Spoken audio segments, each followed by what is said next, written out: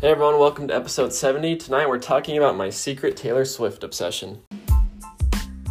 So, the real question is this: what does it take to make the gospel come to life? If you are struggling with what you believe, or if you do believe but you want to feel the truth on a deeper level, or even if you are experienced in your faith and you want to deepen your relationship with Christ even further, what steps can all of us take to not just bring the gospel to life, but to cause the gospel to bring life into us? Those are the questions, and this podcast will give you the answers. My name is Brian Robbins, and welcome to Bringing the Gospel to Life. Hey everyone, hope you're having a great night. Okay, this one should be an interesting one, because, before I even get down the path of starting this, anyone who listens to this right now or at any point in the future, will you please just be kind in listening to this? First off, don't make fun of me for my secret obsession with Taylor Swift, but second, I might say some things and I may not explain it super well, or I may make some observations that I hope you know my heart and you know what I mean, and if I just don't say it right, please don't assume I'm trying to say something mean or wrong. This is only supposed to build up and encourage and bless other people, okay? All right, so tonight I called it my secret Taylor Swift obsession, because it's true. Ever since junior high, when I was in junior high and Taylor Swift started getting popular, have you ever had a secret, like a band or a musician that like you felt embarrassed that you loved their songs, but like you just loved their songs? Taylor Swift was my person. Like I never wanted to admit to anyone that I liked her music, and because I felt like unmanly about it. And I never wanted to tell anyone about it. And so when people ever said anything about it, I just acted like I didn't know, or like I didn't load a lot of her songs onto my iPod, but like I secretly loved it when other people would play it. And anyway, so that was a secret all throughout my high school career. And then when I went on my mission, my last companion, he came out and I was training him, and he's like, "Dude, did you hear Taylor Swift had a new album?" I was like, why would I care? And he's like, "Dude, she's the best." And I'm like, "You think so too?" And he's like, "Yeah." And like, so we kind of like geeked out over it. But anyway, so I was never really a super fan. And then when I got married, Mary likes her, and Mary's sister definitely loves her. So anyway, Taylor Swift has become a part of my life that I probably will never escape. So I've decided to just admit it to everyone that I kind of like Taylor Swift and her music. At least some of them, because there's some crazy ones out there, and there's some weird ones, and there's some ones I definitely don't agree with, so don't judge me. But anyway, I think you know what I'm saying. Anyway, so the reason I brought this up is because I said today I would probably share something that I learned from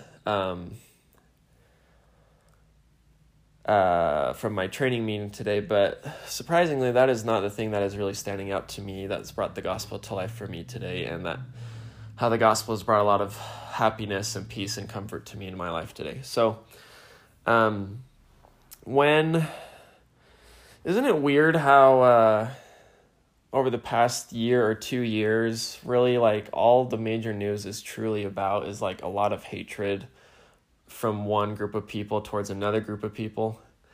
Like I feel like for the last 3 years or so, maybe, like that's just all I'm living, whether it's people hating on the LGBTQ community or vice versa, where they're hating back for not being accepted, or for nowadays it's about color, and every, year or so there's always some kind of political thing going on. And just understanding anything I say today, I'm not, if I explain something wrong, I'm just trying to mend this phenomenon, right? And I think Taylor Swift's kind of good at it, actually. So here's why I'm bringing this up. So I'm one of those people that's like hypersensitive to media. Like, do you know someone who like you can't listen to music with them, or you can't watch movies with them because any swear word or any inappropriate joke, like that person freaks out and can't handle it? Like that's me. And so I'm really hypersensitive to things, and Taylor Swift's got some songs with some language in it or some thoughts or concepts that make me feel queasy. And so for a long time, I really kind of put her off, and probably unjustly so. There's some people, and I think there's a lot of artists and famous celebrities who are doing their best to share as much truth as they can in the way that they know best. And I think she's one of these people that does it. Like, if you know her, like, a lot of her messages or a lot of her songs are based around events that have happened in her life, and she's kind of expressing herself. And, I'd express myself differently, but I can't be mad at her for expressing herself how she does. And one of those songs in particular taught me a life lesson that has truly and profoundly changed me. And so it's weird for me to say that Taylor Swift changed my life, but this one song really did, because there's a gospel principle embedded in it that is so powerful, and the way she phrased it has stuck with me for the past year and has truly blessed me. So I just want to share that today because I experienced a situation where I think it's relevant. So a while ago, she came out with this song called Calm Down, and the whole kind of background behind this story is it's about the LGBTQ community and how they've received a lot of hate through the internet and through different mediums. And she kind of wrote this song there's a debate about why she wrote this song, whether she was trying to stick up for her friends and her loved ones that fall into that community and that fall into that community. And then a lot of people just thought, she's probably just doing this so she can make money. So I don't pretend to know why she wrote it. That's just what the song's about. It's about people hating on the LGBTQ community.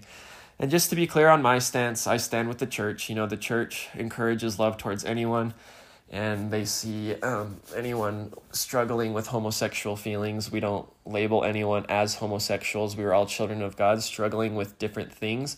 And with whatever you're struggling with, whether that's pornography, drugs, homosexual feelings, an anger problem, or not reading your scriptures every day, like, we all belong in the church in order to receive the love and the comfort and the strength, in order to find the love and peace and comfort and come closer to Christ, who ultimately will provide us all the peace and comfort we need, right? So I just want to make sure that was clear. Now, in the song, it's all about her calling out people who hate on the LGBTQ community for the way they express themselves and the behaviors that they exhibit. And again, we as a church, we don't necessarily agree with the behaviors, but we do agree with loving everyone, all children of God, no matter what they're doing or what they're struggling with. And so the message behind her song, I never got to hear it because I was too judgy about what I thought the song was originally about. So I remember when I first saw the music video, I was like, oh my gosh, like, I can't even watch this. And I was too quick to jump on it. And then I remember someone saying to me, like, bringing up the song, they're like, man, the message of that's so good. I was like, really? Like, all she is like condoning like things that we don't believe in as a church. And they're like, you didn't listen to it very closely then. Like, you need to go back and listen. I was like, okay.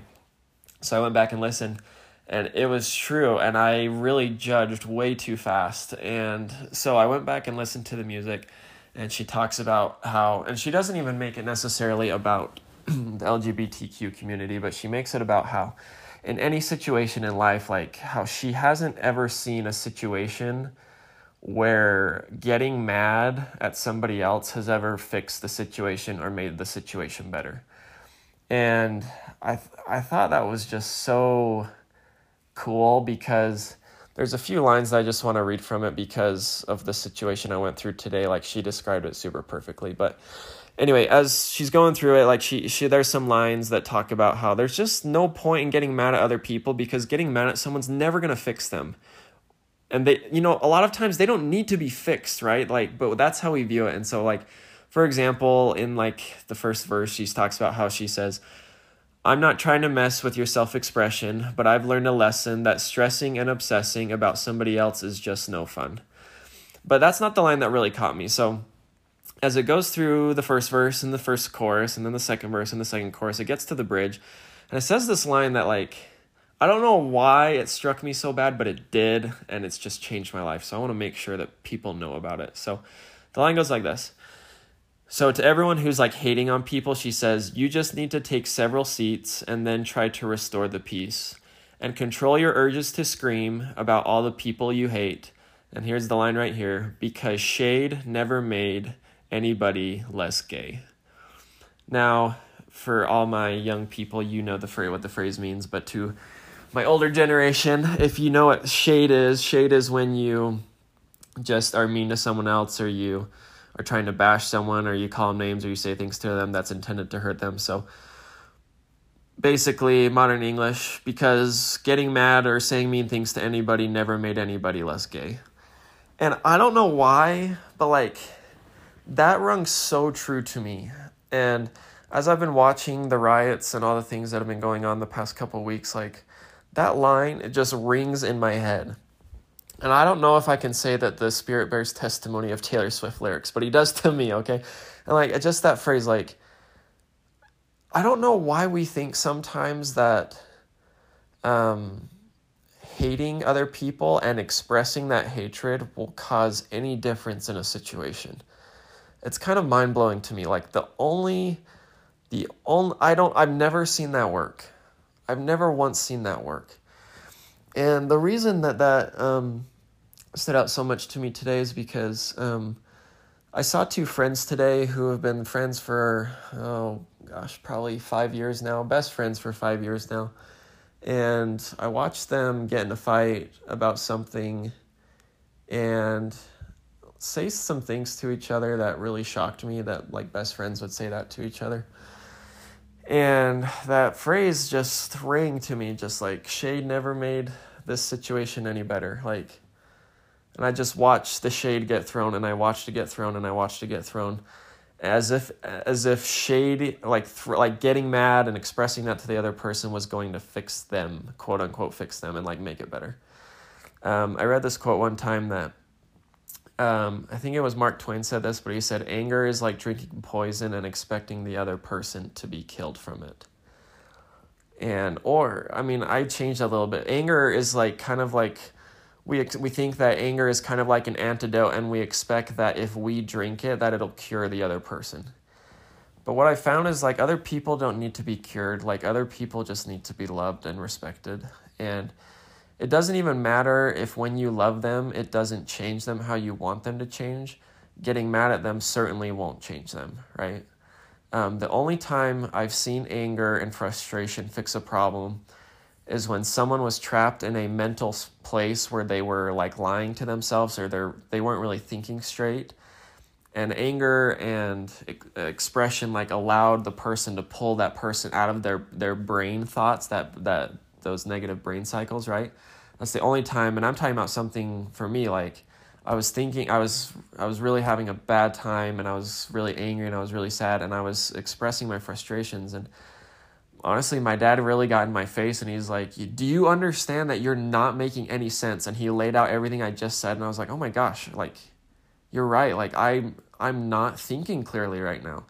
That was the one time in my life I've ever seen that make a difference. Besides that, I haven't seen it work. And so that's just something to think about, and something that I just felt like expressing is, so everyone don't leave here and make fun of me about Taylor Swift, because I still want to have my self-respect.